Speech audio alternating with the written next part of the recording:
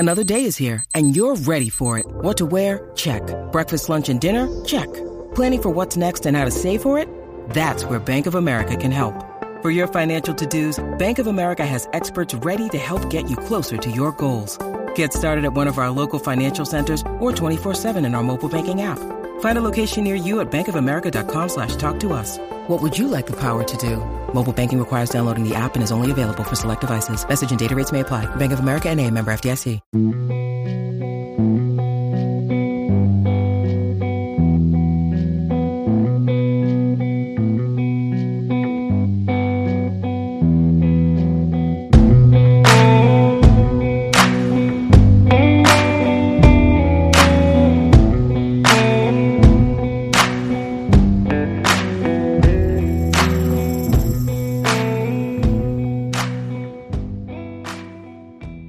Hi everyone, this is your host John Hagedorn.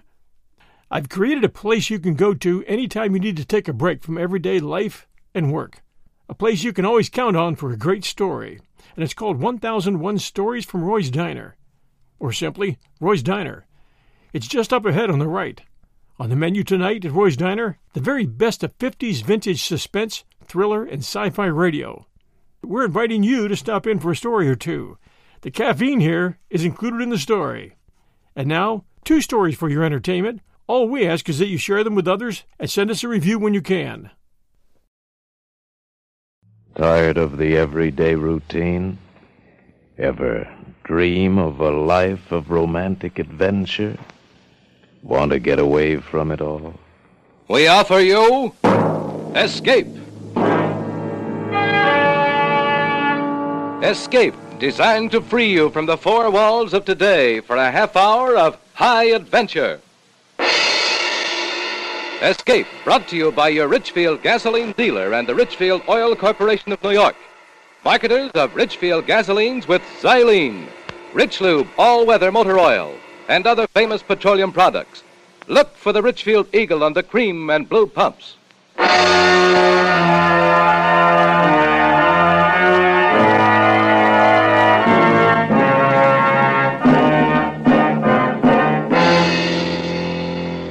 Tonight, we escape to an old-time whaling ship in the Pacific, and the story of the desperation and murderous violence of the men who sailed her, as Bud Nelson tells it in his exciting tale, Yellow Wake.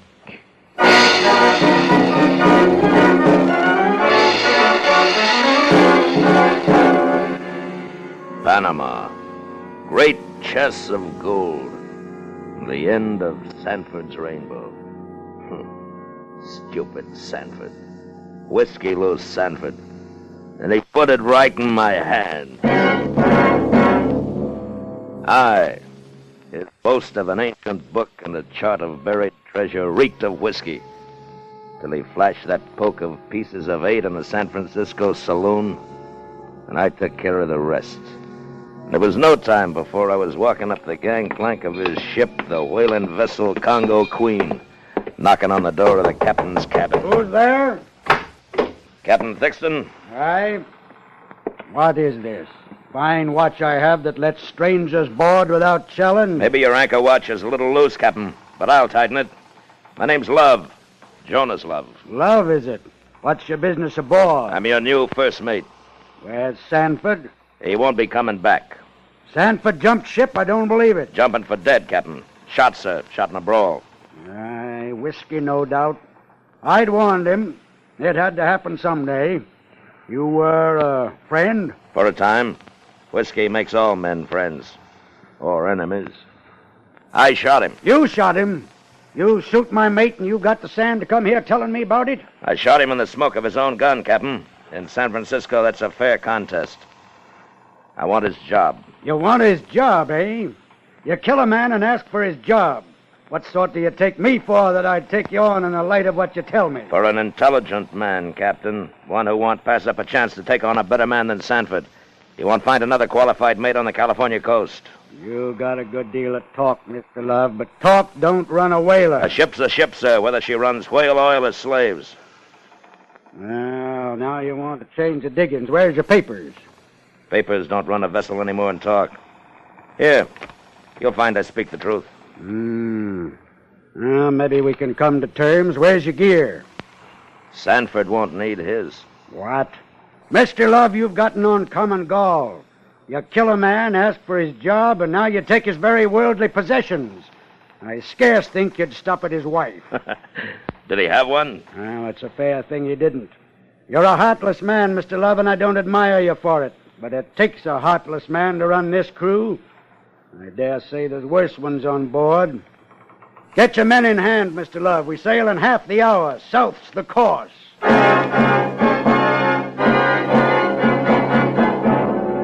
All hands on deck. Bear a hand below there. Starboard watch, man the captain. Port! Stand by to make sail. Lively now, men. Make sail!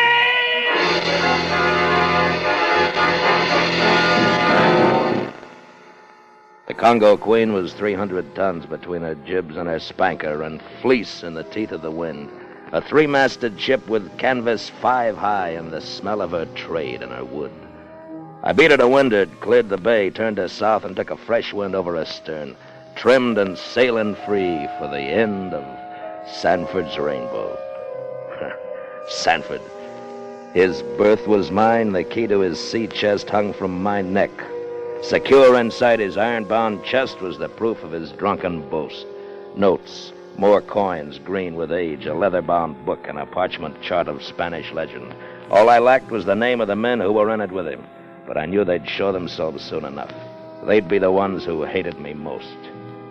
Meantime, I had the whaling trade to learn, my life to guard against unknown men, and a new captain to please. I joined Captain Thixton at the wheel. I've been expecting you, Mr. Love. Aye, sir. Belay the formality, man. Respect is not in your nature. You're right, Captain. And wrong. What's our destination? Well, you might as well know you're not just my first officer. You're a confessed killer, and this is the high seas. One false step, and you're my prisoner. The matter is closed. Closed it is, but not locked, sir. Our destination, Captain. You go as far as your behavior takes you. We, the Queen, and the rest of my crew hail New Bedford in time. First the Horn and the 60 latitudes, God willing. 60 latitudes, huh? Ice, then. Aye, ice. But also whales, many and big. Sperm, blues, humpback. We should fill quick with luck. You'll see, Mr. Love. Secure the watch. Aye, sir. From now on, it's watch and watch, 4 and 4. Keep 'em moving smart. Tired men don't make trouble. That includes you, Mr. Love. Watch and watch, 4 and 4 it is, sir.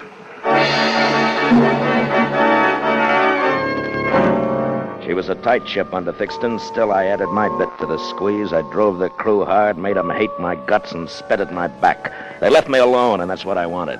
Kept my cabin secure inside or out while I fit Sanford's plan with my own. Oh, how the fool could have waited, I'll never know. The cache of gold was described in his notes. He'd been to the site from the Caribbean side, yet he sailed halfway around the world because he needed 4 men. 4 men who were on board, 4 men who would kill to put hand to my book and my chart. Well, we were fast hauling south. Had to tempt them to show their hand. The bait was the book with some pages cut out, a false rolled chart, and an open hatch. We were in Mexican waters, sailing hard on the wind. I was in my hammock, a tired dog, and sleep was a fitful thing.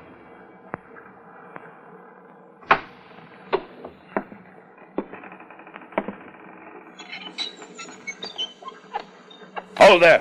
Hold in your tracks, you thieving ape! I groped like a fool for my pistol, and my man got away in the night. He'd come to open Sanford's chest.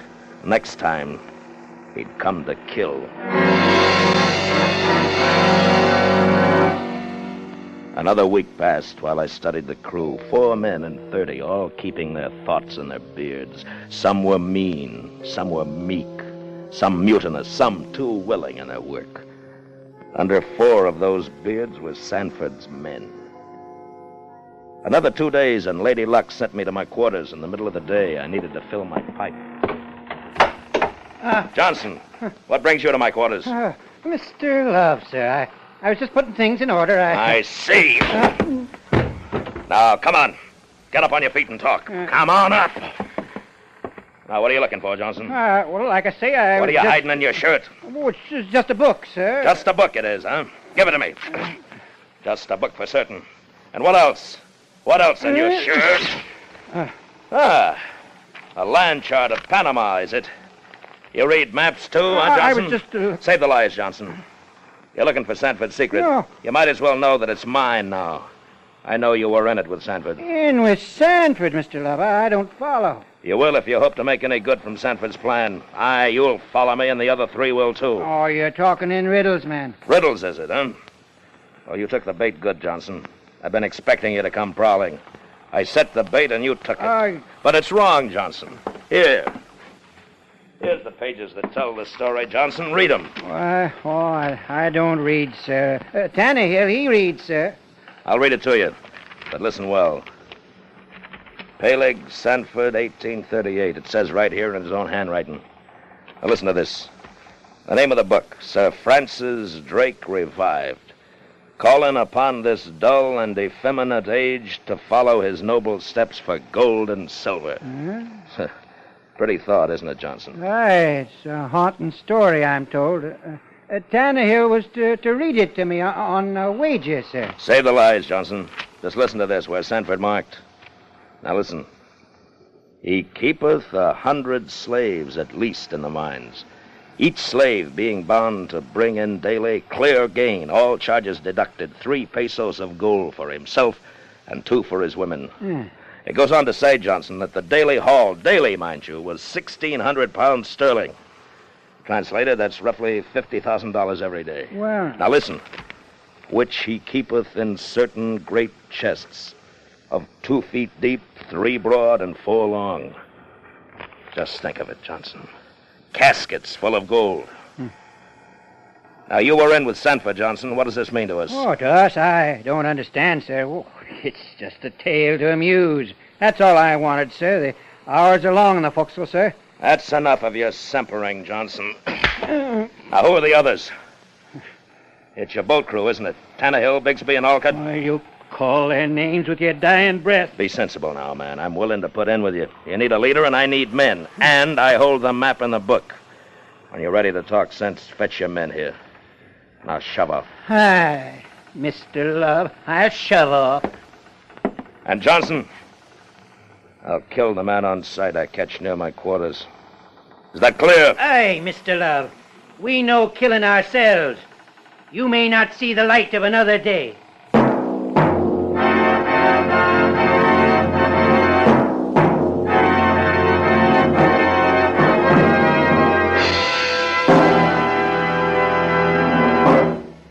Motorists, do you realize how many practical improvements science has given you for your car? For example, you get better gasoline because scientific research discovered xylene. Xylene is one of the highest anti-knock components in gasoline history. Xylene gives new high anti-knock qualities, new flashing power to gasoline. But here's the big news. Today, every gallon of Richfield gasoline contains xylene. Let me repeat that. Every gallon of Richfield gasoline contains xylene. Xylene for split-second pickup in traffic, for smooth, knockless power all the time. Moreover, your Richfield dealer offers you a choice of 2 great Richfield gasolines, both containing xylene. Get Richfield High Octane at regular price for the average motor, or Richfield Ethyl for best results in the highest compression motors. Each is a champion in its class. Stop where you see the Richfield Eagle on the cream and blue pumps. Get Richfield gasoline with xylene. And now we return you to Escape. I let Johnson go because I needed him. I needed his men to be my crew, to sail a ship, to fight a jungle, to move a mine. I thought I could wait till they came to me, but the devil's bait is a gilded hook. When it catches your flesh, you can't shake it loose. So I read and reread and traced and retraced in my mind, and it grew and it grew and it grew, and it said, gold. Well, we were south of Mexico, and time was growing short. I went to Johnson on deck and took a desperate move. Johnson? Aye, sir. This is your last chance. Show up tonight with your men, or I pick my own and leave you out. Now, don't be a fool. You'll kill it for all of us. All but me, Johnson. Well, I'll take you in if it's all right with my crew. my men. Your crew, huh? Your boat crew, just as I thought. Do I use yours or get my own? We'll talk it out. I'm losing my patience, Johnson. Bring your men to my cabin at 8 bells or I get my own. If the men agree, we'll be there at 8 bells. It was a long chance, but it worked. And at 8 bells, they came to my cabin. Johnson, Tannehill, Bigsby, and Alcott. Here we are, Mr. Love. Come in. Keep quiet. You hear me? All right, belay the talk. Now gather on the charts. Now, there's one point I want clear. I'm giving orders, and they're not going to be mislaid. I understand, nobody else. Any man who doesn't like it can talk up now. Mr. Love, we're taking you in. You're wrong, Johnson. As Sanford's, legal heir, I've got 9 points of the law right here on this table, this map, and this book, and the know-how. He's right. Stow the gripes, Johnson. We need a man with learning. How about it, men? All right, that's settled. Understand, Johnson? All right, close in on this chart. I'll show you where Sanford was wrong. Now here, right here, was our position at the noon sight. We're approximately 12 degrees, 30 minutes north by 82 degrees, 40 minutes west. See where that puts us? Not over 4 degrees off the coast of Panama, you see? All right, man, but you still got to round the horn. The maps from the other side. Sure, the Spanish chart shows a bearing from the Caribbean side, but look, carry that bearing on across Panama into the Pacific. Now look where we are. Oh, we ain't a day But away. we don't have to round the horn. Sanford never thought of that. No, we don't have to go through with any whaling. Look, between these two mountains is a saddle. That's the mine. The bulk of the treasure is shown on the Spaniards' map right here, at the highest point in this defile. Boy, that ain't a day's march overland. Right. We can forget whaling. We don't have to round the horn, and this side fits my plan much better. What is your plan about the boats and all? Boats be hanged. I say, take the ship. What are you talking about, man? Mutiny? Call it what you want. This half of the world won't be a healthy place for any of us. I say, take the ship, get the gold, and head southeast. There are lands, big lands, new lands, and gold talks in any of them. You got a good opinion of yourself, Love. We're 5 against 25. 26, counting the captain. We can't take ship. You're wrong, Johnson. You forget we're whalesmen. We've seen whales every day lately. The order was given, 5 boats out after whales would take care of 25 men. The captain won't take whale till we're south of the Horn. He'll never give the order. That's the first time you've been right, Johnson. He won't give the order, but I will. 5 boats out, take care of 25 men, and I'll see that it's none of us. 5 boats with salt in their water breakers, and no ship to come home to. Do you follow me? The current will take him to sea. From there on, it's Davy Jones' worry. We get the gold, head south, scuttle the Queen, and as far as everybody knows, all hands are lost. Then it's every man to his own pleasure, with plenty of gold to buy it. I say we got the right man to lead us. My all's in with him. He is a smart one. Before another night falls, men will have us a ship. In a week, we'll have gold for ballast, enough to buy us a kingdom. Now break it up quiet and mind your actions. As far as Thixton's concerned, there's nothing changed. And I'll still flog the man that fouls an order.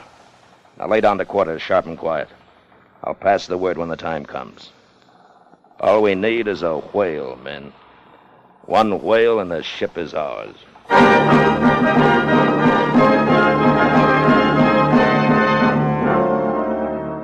It was a neat plan and it carried fair.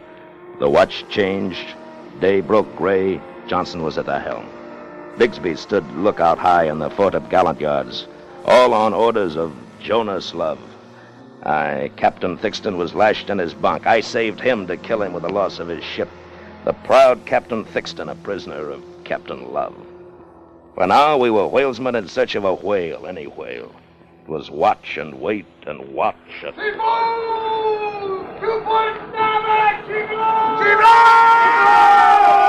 to the helm! Aye, sir. Bring her up! Up! Stand the boat! Madly now! Bear ahead! Clear on the port side! Roar away! Have it clear! Roar away!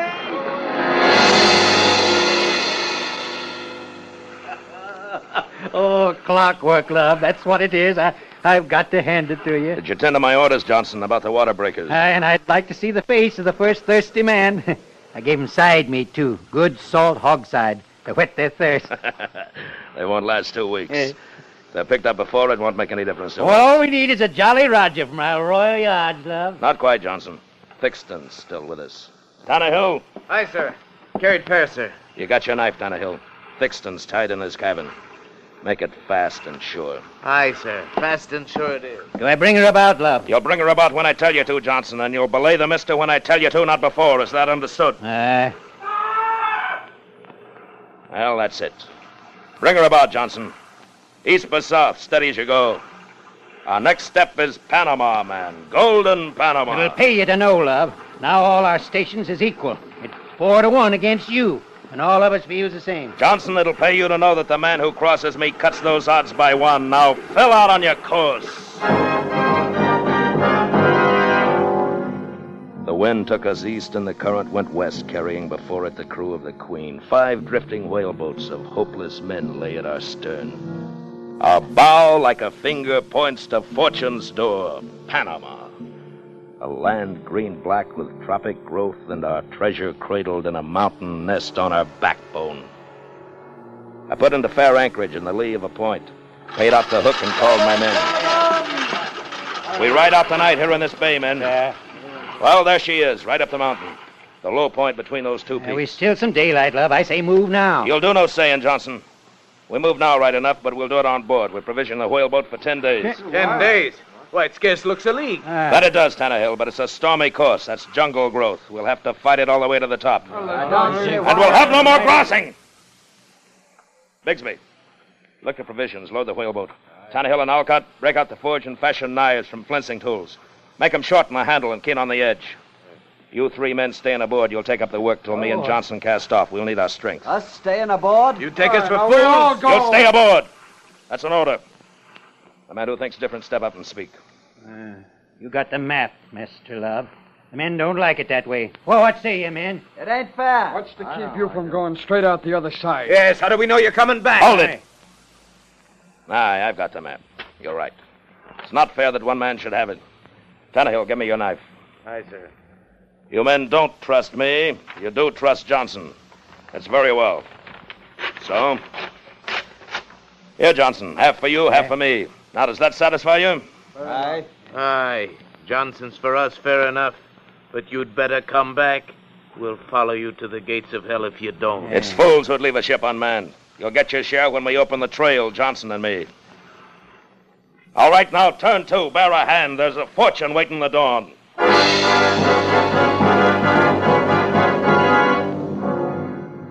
The fools. Simple, arrogant fools. And Johnson, too.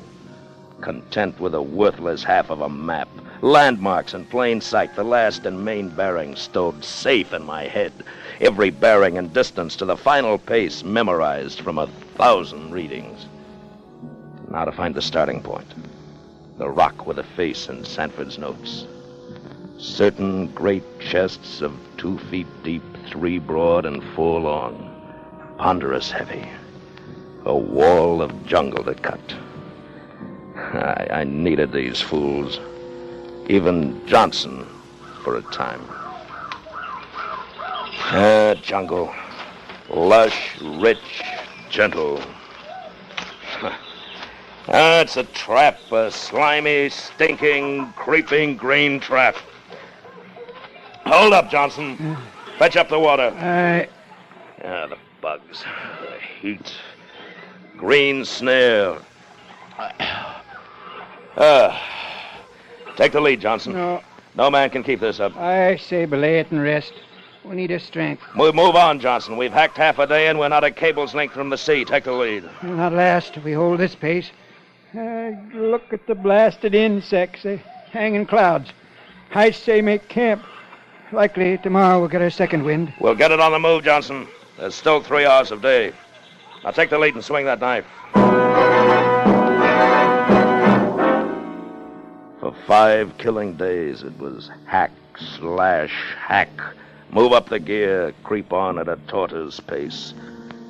The 6th day, the mountain fanned out on our course, and we rose above that green wall of jungle, and we could see the sea. The masts of the Queen waved gently, not 4 leagues down the slope. The sea breeze caught us and cooled our brow, and the jungle's web thinned, and we rested. We ate and we smoked. We've passed the worst of it. Another day at the most, Johnson.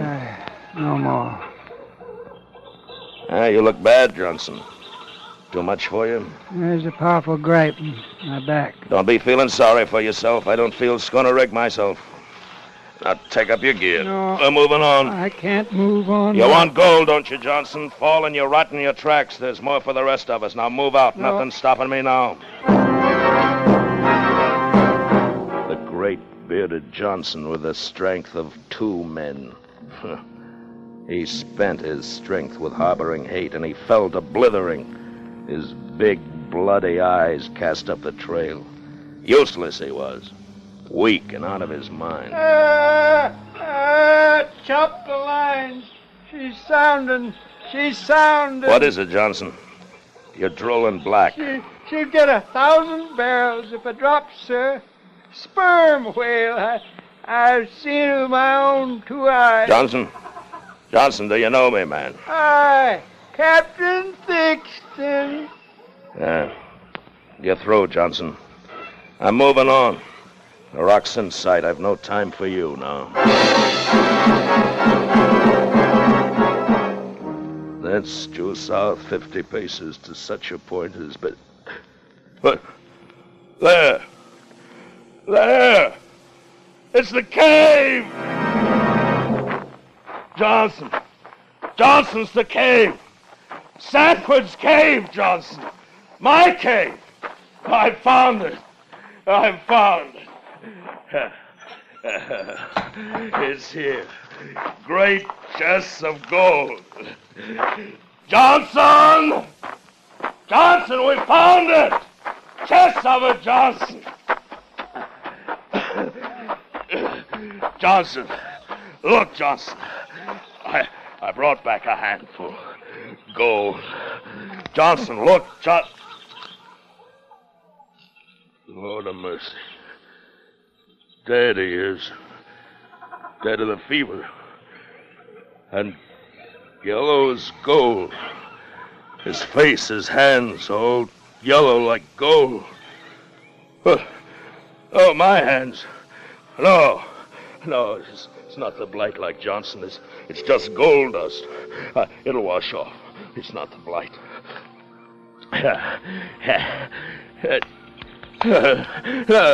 My hands, my limbs, it don't wash off. No.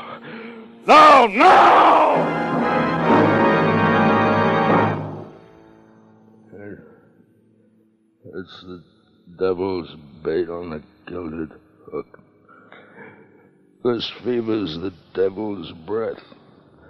I can feel it now, boiling out my bile, painting me gold. Aye, it'll cook out my soul and leave me poor. This fever, this devil's yellow blight.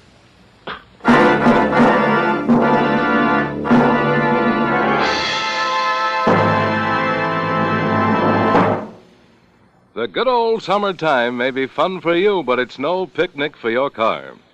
Hot summer weather and gritty dust can take your car off the road right into the repair shop. That's why it's important to make sure now that your car is safely lubricated. Get protection against wear and breakdown with Richfield All-Point Safety Service.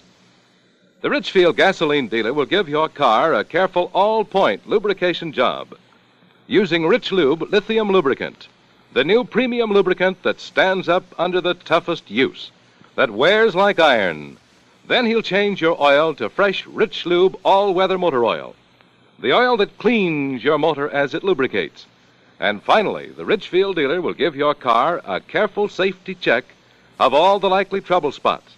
So why take chances?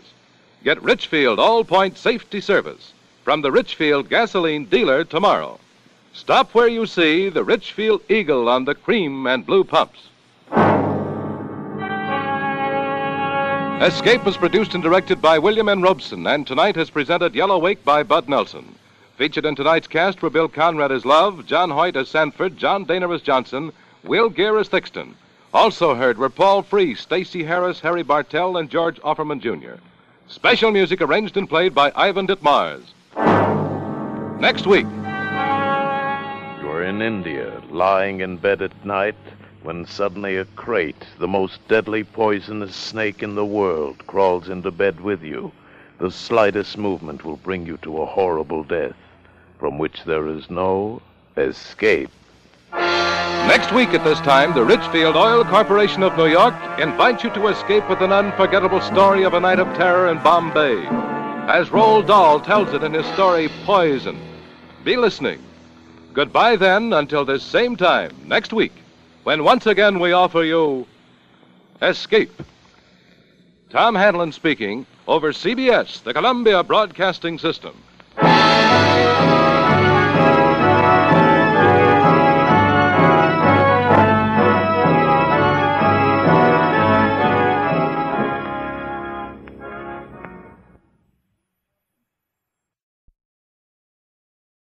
Tired of the everyday routine? Ever dream of a life of romantic adventure? Want to get away from it all? We offer you Escape. Escape, designed to free you from the four walls of today for a half hour of high adventure. Escape, brought to you by your Richfield gasoline dealer and the Richfield Oil Corporation of New York. Marketers of Richfield gasolines with Xylene, Rich Lube, all-weather motor oil, and other famous petroleum products. Look for the Richfield Eagle on the cream and blue pumps.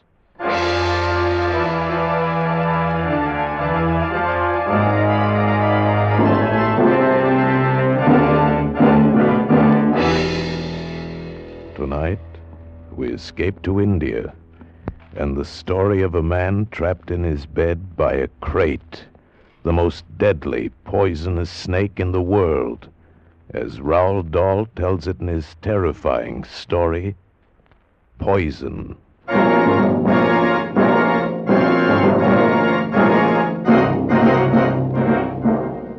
Listen, it's an awful good story, but to get the point, you gotta understand about two things. What kind of a guy Harry Pope was, and what kind of a snake a crate is. First, the crate. You spell it K-R-A-I-T. They're in India, the crates are. Little snakes, sometimes not more than 3 or 4 inches long. You have to look real careful if you're going to see one at all. Really almost like a worm.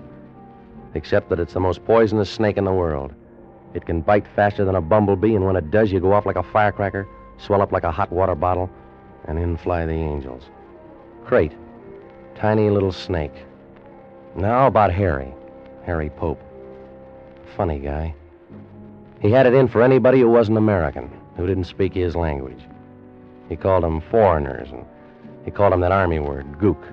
Didn't matter if they were French, Italian, or Japanese. Gook. Foreigner, he'd say. It's kind of buggy on the subject. Funny guy. Well, Harry and me, we got sent out to Bombay on this construction job, and that's where the trouble started. You see, except for the two of us, the crew was made up of local boys, Hindus and Muslims, 40 of them. Harry was like a cat in a room full of dogs, had his back up every minute. After a month or so, it began to wear him out. Got so his appetite wasn't right. He was smoking 3 and 4 packs a day, and he wasn't getting his sleep. I used to try to straighten him out. Used to tell him he was wrong. No, Woody, there's no use talking to you. Listen, Harry, they're all good boys. Why don't you take it easy? Woody, you and I are good friends, but there are a lot of things you just don't understand. You ought to take it easy, Harry. They're all human beings, just like you and me. They're gooks, Woody. Foreigners. Look it. Think about it this way. How'd you like your sister to marry one of them? I haven't got a sister, and anyway, you've asked me that before. Yeah, you see? You won't even make the effort to understand.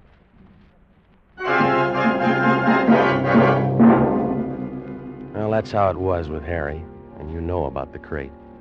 Now about what happened. It was June of last year. It was hot and sticky, even though the sun was down. I was putting on a clean shirt to go out. Oh, man, I'm really beat tonight. What's with you, Woody? What's the clean shirt for? Going out. What do you got, a date?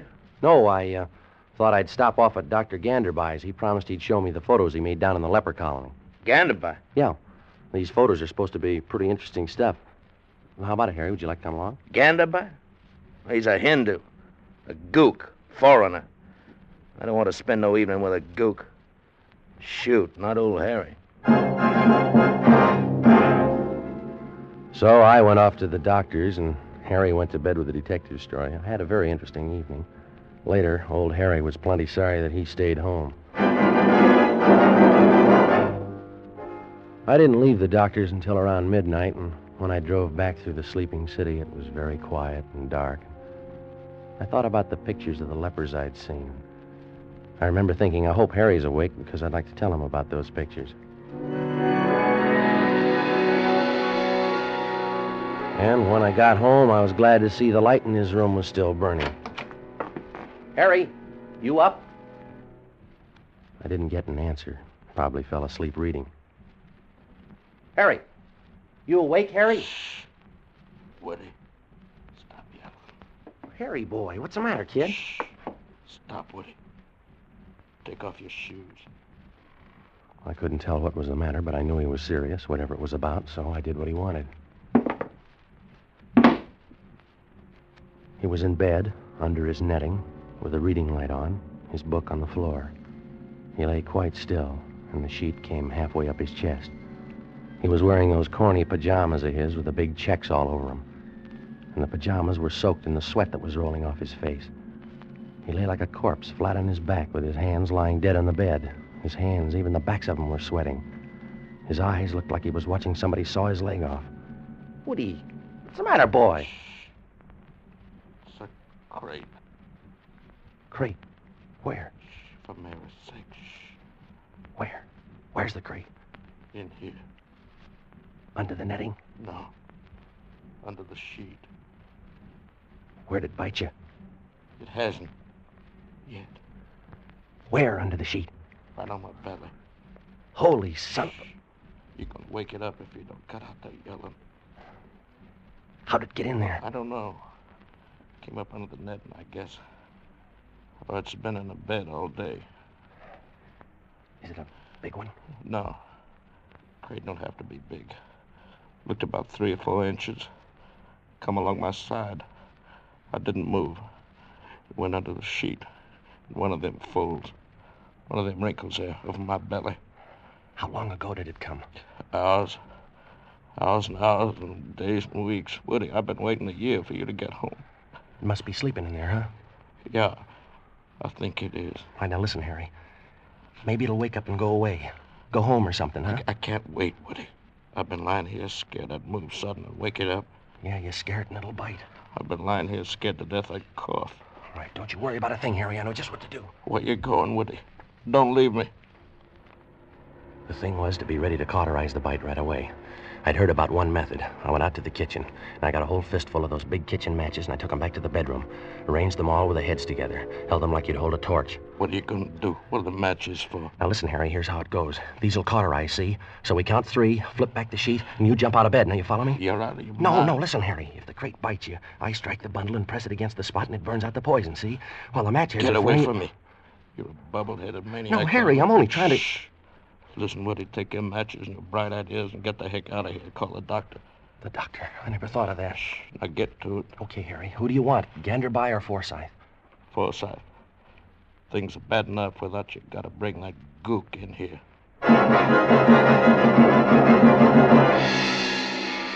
I dug through the telephone book and I found Dr. Matson B. Forsyth's number and I dialed it.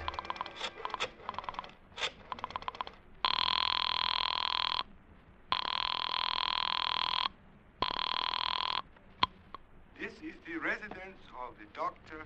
Matumbi Forsyth, please. Yeah, let me speak to the doctor. It's very urgent. Who is calling, please? Arthur Woods. Who? Woods. Arthur Woods. Spell, please. Woods. W. W. O. O. O. You have already said O. I have already written O. Have the kindness to give me the next letter, please. O. It's O after O. Please? Look, my name is Woods. Spell, please. W. O. O. D. W-O-O. Aha! D. S. Woods. Woods. W-O-O-D-S. Mr. Woods. That's right. That's just right. Now, let me speak to the doctor, please. Sorry. Doctor not in. Call tomorrow. Across the room, Harry lay very still, sweating, trying to keep every muscle relaxed. His face was beginning to twitch a little. I was scared. If that twitch should spread... I called the doctor's house again. Please, I do not understand. Look, I said if you don't tell me where the doctor is, I'm going to come over there and pull your arms off, and then I'm going to take you by the neck and... The doctor is at the club, please. What club? The country club. Ring 673. Harry lay very still, fighting the twitches, trying to keep from jumping out of his skin, while I waited for the bartender at the club to locate Dr. Forsyth. After about 5 minutes and nothing, I got this. Are you there? Listen, Doctor, you got to get over here right away. This is Arthur Woods, and my partner. He's got a snake in the bed with him. Doctor? Would you mind repeating that, old boy? I said snake. He's got a snake in the bed with him. Snake? Oh, jolly, jolly. I say, who is this? Is this Captain Smythe speaking? Please, Doctor, you got to get over here right away. It's urgent. Smythe, you can't. You don't fool me. Not for an instant, you don't. Please, Doctor. Snake in bed.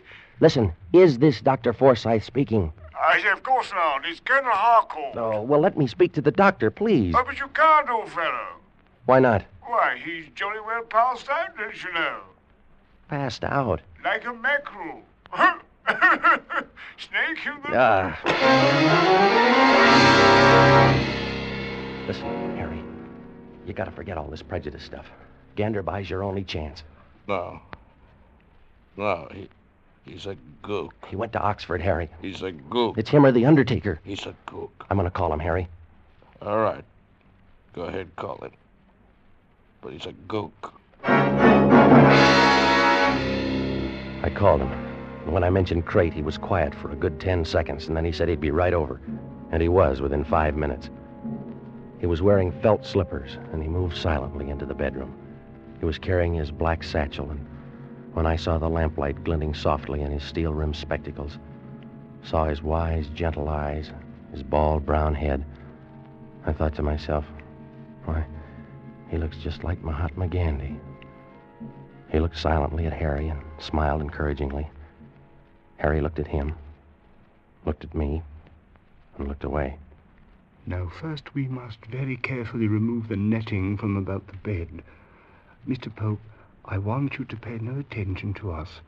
You are to concentrate on being very quiet, on letting the little snake sleep.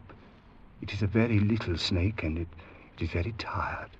You must tell yourself this, and you must believe it is necessary for it to sleep. Yeah. Mr. Wood, help me lift the netting very slowly. Up.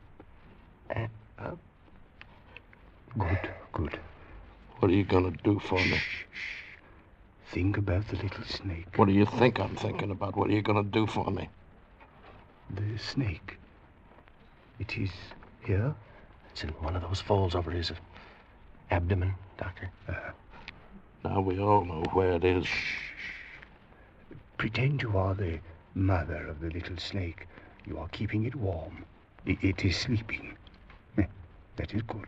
Just so as it don't wake up and want breakfast. You joke? That is good. I wish I was back home in the good old USA. Now then. What are you going to do, Doctor? I have a serum here. We will inject it into the blood of Mr. Pope. Then, as he puts it, the little snake may breakfast to his heart's content without harm to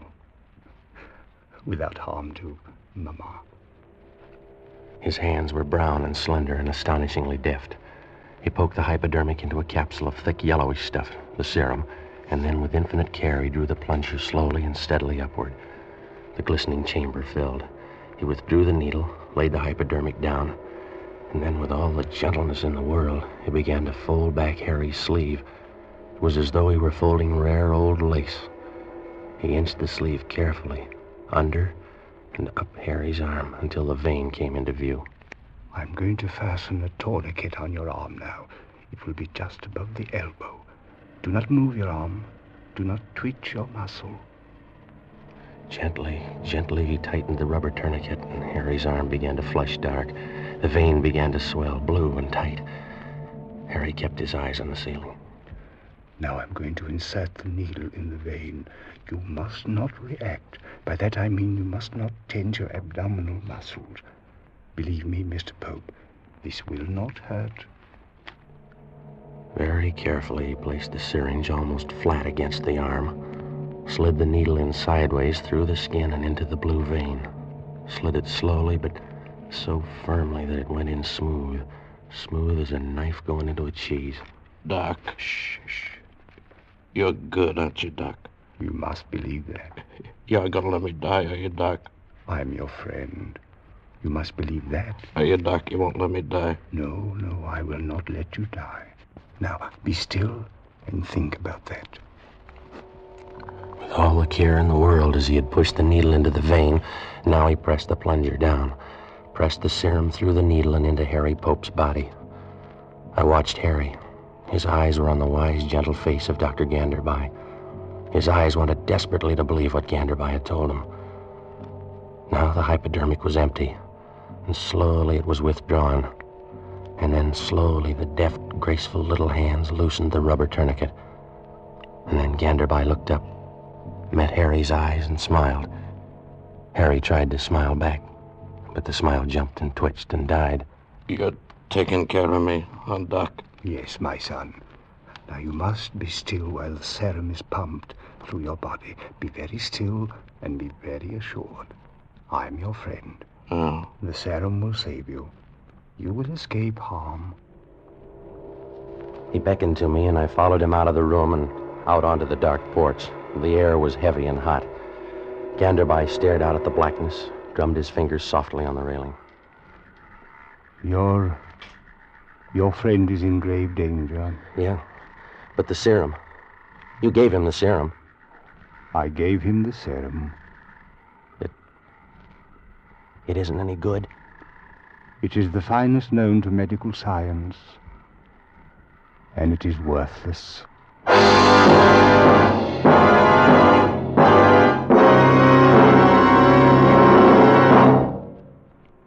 To most of us, science is something strange and mysterious. We think of magic medicines and supersonic planes.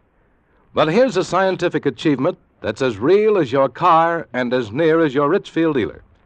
It's xylene, one of the highest ananoc gasoline components ever discovered by scientific research. And xylene can benefit you today, because every gallon of Richfield gasoline now contains xylene. Xylene to give your car that smooth, knockless power that eats up the miles. Xylene for that swift, eager response you need in traffic. Furthermore, there's a Richfield gasoline to fit your motor. Your Richfield dealer offers 2 great Richfield gasolines, both with xylene. Get Richfield High Octane at regular price for the average motor, or Richfield Ethyl at its best for top results in highest compression motors. Get Richfield gasoline tomorrow. Stop where you see the Richfield Eagle on the cream and blue pumps. And now we return you to Escape. So there it was. Harry Pope, the man who had been an enemy of anyone and everyone who didn't come from his country or speak his language, was now halfway through death's door, and his only hope lay in a Dr. Ganderby of another race, another creed, another country, and another color. Now, for the first time in his life, Harry had made a gesture of friendship toward a person of another race. First time, and it seemed to me the last. No, my friend. The serum is worthless. What can we do then? The snake is bound to wake sooner or later. Harry'll move. He won't be able to help himself, and the snake will strike. We must think. Yeah. Look, I'll shoot it. I can hold the gun low and flat so that even if I hit Harry, it won't be a penetrating wound, and I'll blow the snake, sheet and all, clear the bed, huh? But you don't even know which of the many folds and creases in that sheet is the harbor of the snake. Yeah. You might shoot the air. Yeah. You would most certainly wake the snake then. No, we can't do that. I think I have a solution, Mr. Woods. Yeah? We will anesthetize the snake. Yes. We will use nitrous oxide, or ether, or chloroform. I think the last. Chloroform, yes. We put the snake out right while he's lying on Harry. Is that the idea? That is it, Mr. Woods. Now, if you will please drive quickly down to my house, my boy will show you where I keep my supplies. The chloroform is in a bottle with an orange label. Orange label? Yes. Bring it back as quickly as you can. I will stay with Mr. Pope and try to keep him assured. He seems to like you. We all like the doctor when we are sick. I drove it as fast as I could. The houseboy at the doctor's thought I was a madman at first, but then he decided in my favor, showed me where the stuff was. I found the bottle with the orange label, smelled it to make sure, and then took off back to the house. I eased the car up the driveway and tiptoed into the bedroom. You're my friend, Doctor? My pal? Yes, I am your friend, and I am not going to let any harm come to you. Here's Woody. He's my friend, too, Doc. Here's the stuff, Doctor. Woody, I've been an awful dope all my life. You know that, Woody? It's okay, Harry. You're going to be okay from now on. The doc here, my friend here, I didn't like him when he first come into the room. Why? Because he wasn't an American or even an Englishman. What do you know about that, huh? He's my friend. It's okay, Harry. You're going to be okay now, boy. I've been a prize dope. Mr. Woods, you'll have to help me. Right. He pulled a prescription pad out of his case, tore the cardboard backing off, and twisted it into a neat little funnel. He laid this on the edge of the bed. And then he took the piece of hollow rubber tubing which had been used as a tourniquet, and he began to slide it into the sheet. It went in where the sheet ended, across Harry's chest, and he slid it down. He slid it slowly, so slowly that although I was watching it, I didn't see it move. Hours seemed to crawl by. The tube inched invisibly on and down, down and down, past the unseen buttons of his jacket, past the unseen cord to his trousers, and then it stopped. Ganderby had sent it by a route which did not cross any of the creases in the sheet. He was being very careful not to prod the snake with it. He was sweating, too, now, sweating and biting his lip with his teeth. It's funny, I remember now, one was gold. I remember staring at it while he inched that tube. Now the funnel. I fit it into the end of the tube and we are ready. Mr. Pope, this is going to be very cold. The evaporation of the chloroform will cause a sharp lowering of the temperature. You must be prepared for this. It will take rather a long time, another factor for which you must prepare yourself. The snake is a reptile, and reptiles do not react quickly to the anesthetics which are intended for the use of warm-blooded animals. Bear these things in mind. Are you ready? Sure. Friend. He opened the bottle and began to drip the stuff into the funnel. Slowly, very slowly, drop by drop, the clear liquid entered the tube and traveled the long, dark route to Harry Pope's stomach, where the crate lay sleeping. Drop by drop, a pale, swirling vapor hung over the funnel. Down there on the sheet, where the tube ended, a wet gray patch began to spread, the chloroform spreading and evaporating, spreading and evaporating. The room began to reek of it. And I remembered other places and other times. Hospitals, operations, the death of loved ones, smell of chloroform. Harry began to twitch now, his nose. He seemed to be in agony. Woody. Harry, what is it? I think I'm gonna sneeze. Don't do it, boy. Hang on, Harry. You gotta hang on. Don't. Ganderby looked at Harry's face. He reached up, pressed his knuckle against some nerve on Harry's upper lip, and the agonized look vanished. The relentless dripping of the chloroform continued. Harry was getting cold. I could see goose flesh along his arms, across the top of his chest where the jacket was opened. Ganderby looked at this and stopped pouring. That is enough. I think our little friend should be thoroughly unconscious now. Mr. Pope, you must remain very still. We are going to remove the sheet now. Anything you say, Doctor. Mr. Woods, you take the other side. We will have to do this ever so carefully. We each took a side of the hem. I watched Ganderby and did everything that he did. Harry's arms were still flat on the bed, pointing toward his feet. We inched the sheet under and free of these. It was rough, because we had to do it without disturbing the main area of the sheet. When it was free of his arms, we began to raise it slowly, gathering the material in our hands as we progressed ever so slowly down Harry's chest. We reached the end of his jacket. No sign of the snake. My hands were beginning to shake. Ganderby paused while I turned my head away for air. The odor of chloroform was stifled. And then we went on, slowly, thread by thread, raising the sheet and easing it away, down past the cord of his pajamas, and down, and still no sign of the snake. I'd stopped looking for it by now. I was concentrating on keeping my arms from shaking.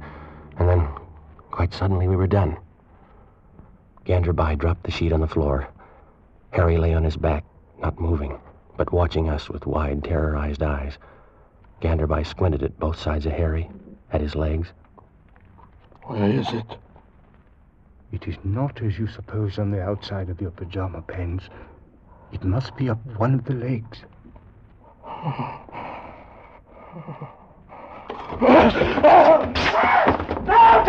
Harry, no! You fool!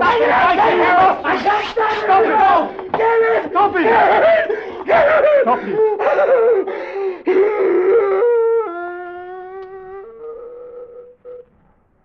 I don't see it. Kick those tatters of cloth, the remains of his pants. Yeah. No, nothing. The bed. Under the bed. Yeah. Move your feet, Harry. Harry, move your feet. No, there's nothing. Mr. Pope, are you quite certain you saw a snake? Sometimes when we are very tired, we find our autosuggestive faculties run a bit out of hand. Are you calling me a liar? Why, no. I merely say that the autosuggestive... Are you telling me I'm a liar? Harry. Why, you lousy little quack. Call me a liar. You stinking little Hindu witch doctor with your fancy pants talk. Harry! Come in here sticking me full of your cheap, no-good medicine. Harry, don't! Pour that freezing cold up all over Harry, me. take it easy. Harry's your friend. My friend? That little hunk of foreign trash, my friend? Why, where I come from, where you guys live, khaki, like him for busboys. You make a mistake. You are wrong. Yeah, for busboys, for waiters, for nothing. You're a foreigner. You're a gook. You're a nothing. Why, I ought to beat you to a bloody pulp. You and your chloroform. You and your stuff about friendship and Mama Snake. And I must make out like I like you. I ought to split your head wide open, you gook. You gook, you gook, you gook!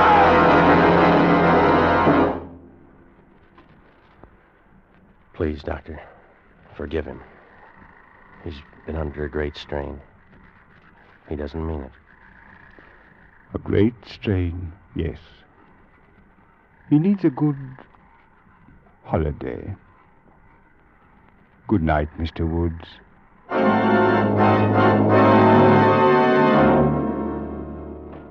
That's all. I couldn't tell this if old Harry was still alive. Poor old Harry. He didn't die in India. He died in Chicago, in the Loop. Got run over by a taxi cab. The driver was third-generation Irish, a real 100% white American. Maybe that means something, I don't know. Poor old Harry.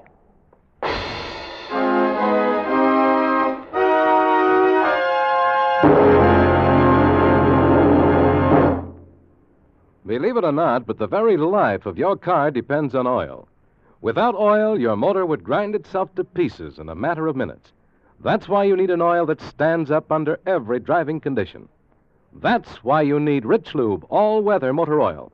Rich Lube is refined 100% from the finest Pennsylvania crude oil ever discovered. That's your guarantee that Rich Lube won't burn up even under the terrific heat of hard summer driving. Its tough, long-lasting oil film is your faithful watchdog. It protects your motor every mile you drive. You can depend on it. Moreover, Rich Lube motor oil combats carbon and other harmful deposits by its special cleansing action. It cleans as it lubricates your motor. Keep your motor young, keep your motor clean. See your Richfield gasoline dealer tomorrow. Ask him to change your oil to Rich Lube all-weather motor oil. Escape is produced and directed by William N. Robeson, and tonight is presented Poison by Roald Dahl and adapted for radio by James Poe.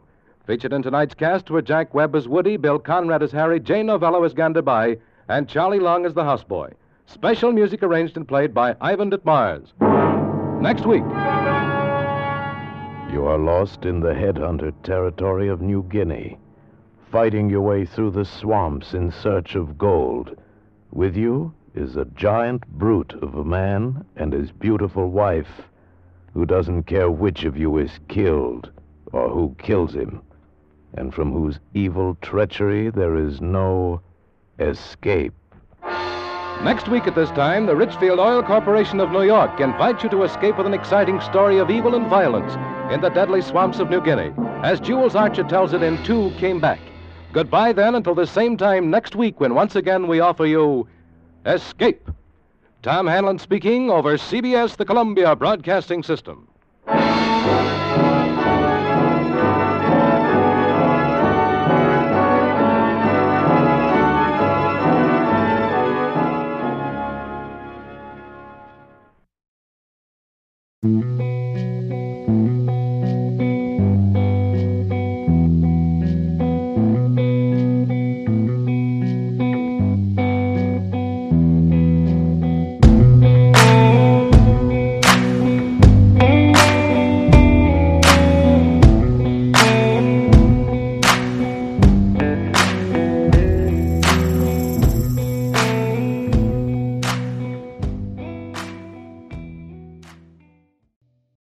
When you need mealtime inspiration, it's worth shopping Kroger, where you'll find over 30,000 mouth-watering choices that excite your inner foodie. And no matter what tasty choice you make, you'll enjoy our everyday low prices, plus extra ways to save, like digital coupons worth over $600 each week. You can also save up to $1 off per gallon at the pump with fuel points. More savings and more inspiring flavors make shopping Kroger worth it every time. Kroger, fresh for everyone. Fuel restrictions apply.